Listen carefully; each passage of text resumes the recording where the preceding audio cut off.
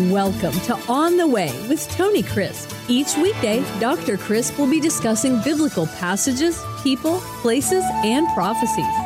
Tune in daily to start your day right and deepen your understanding of how to better walk the way and enjoy the journey.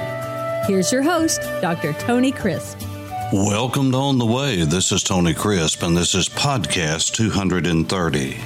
We are looking all week at routines and rituals that lead to righteousness and godly living, what the Bible calls godliness. There are some habits that we can form that will generate the kind of habits and thought life and lifestyle that will lead us to obedience. If we do not follow these things, then we are just, at best, hitting and missing. You see, the Lord Jesus had certain routines he did in relationship to the Word of God, to study and to prayer. And that's what I want us to talk about today is the concept of habitual praying and how we are to do that. Many times people say, well, I have read books on prayer and I've been to seminars on prayer, but I still really don't know what prayer is and how to touch the throne of God.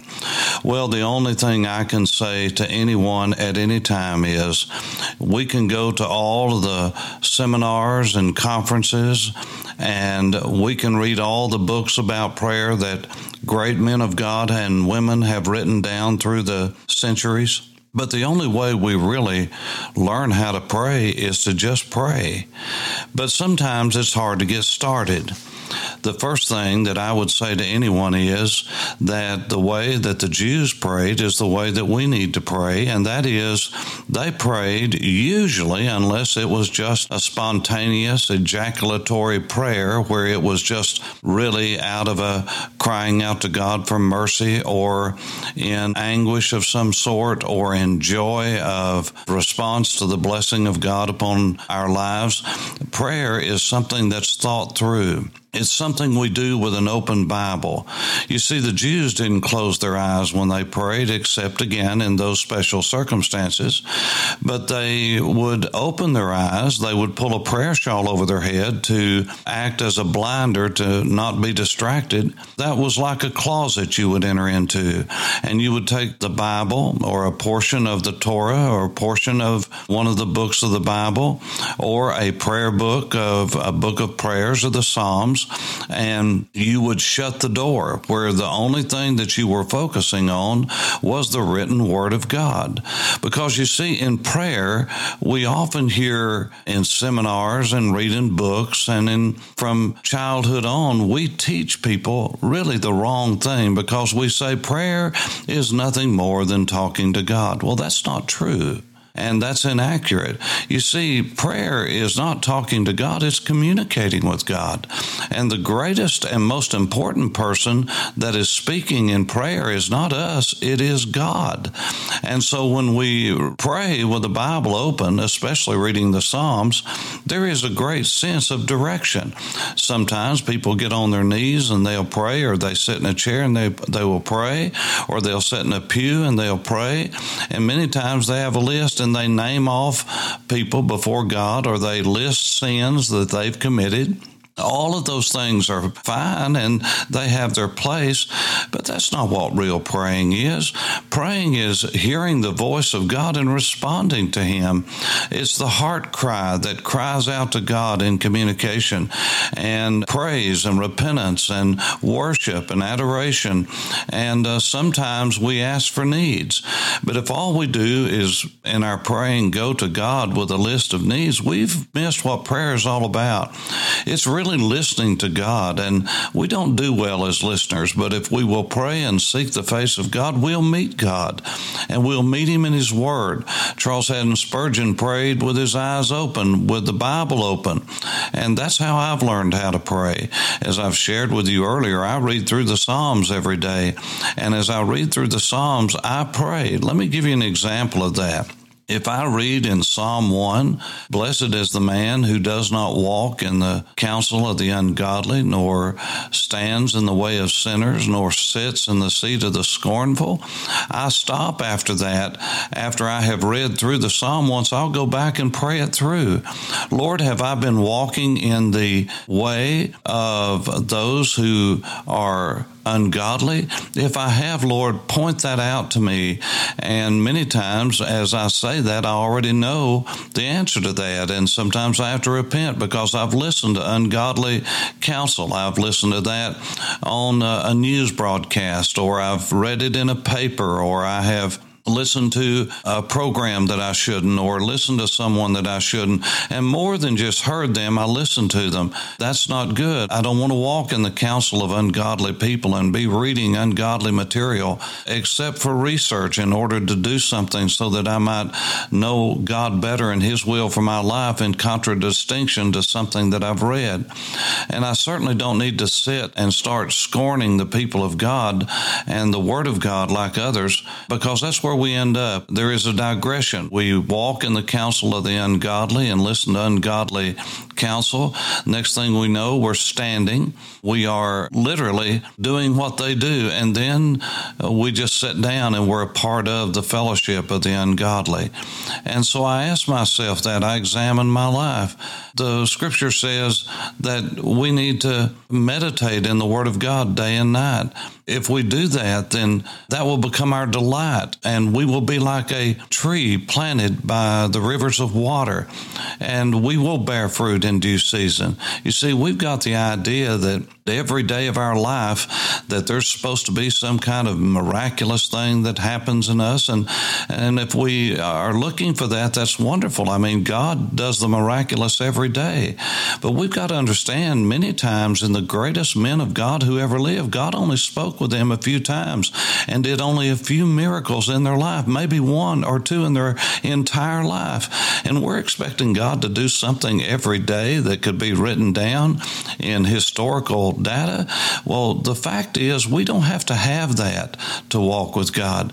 You see, people often say, well, what do you do when God is silent? Well, God's never silent. Honestly, God has given us a written word. Many of the people in the Old Testament didn't have what we have. We have a written word, and God has given us direction on almost everything in life. And He's done that through precept, principle, or in pattern. And if we'll search the scriptures, God will give us the answers that we need. Sure, sometimes we don't find the answers immediately, and I know that's what most people say, that when they're talking about God being silent, that they don't have the answer that they're seeking. But if we seek the Lord with all of our heart, the Bible is true every time, and it says we will find Him. If any of us lacks wisdom, we can ask of God. That's praying. We ask of God, why am I going through this? God will give us the answer, and the Bible says He'll give it to us liberally, freely, and He won't fuss at us for asking. In other words, He won't come down on us and say, why are you asking me this? God wants us to talk with Him, but He wants us to listen. And He's even given us a model as to how we're to get started in praying when we do just talk with God. And that's really best laid out in what we call the Lord's Prayer, but it's really a model prayer, because the disciples came to Him and said, Lord, teach us to pray. Not how to pray, but Lord, teach us to pray. We need to pray. We need to communicate with God all the time. And Jesus said, well, pray in this manner, in this fashion. Our Father in heaven. You see, He's talking to disciples. We're in a relationship with God. He is our Father. And one of the greatest things we need to understand is God is for us. God is not against us. We are not standing before the judgment bar of Almighty God. We've already settled that. If we're saved, then the sin debt has been paid. We're no longer going before God as a judge. We're going before God as our Father. And He desires what's good for us. And He's not going to do anything that's going to harm or hurt us. And Jesus talked about this often.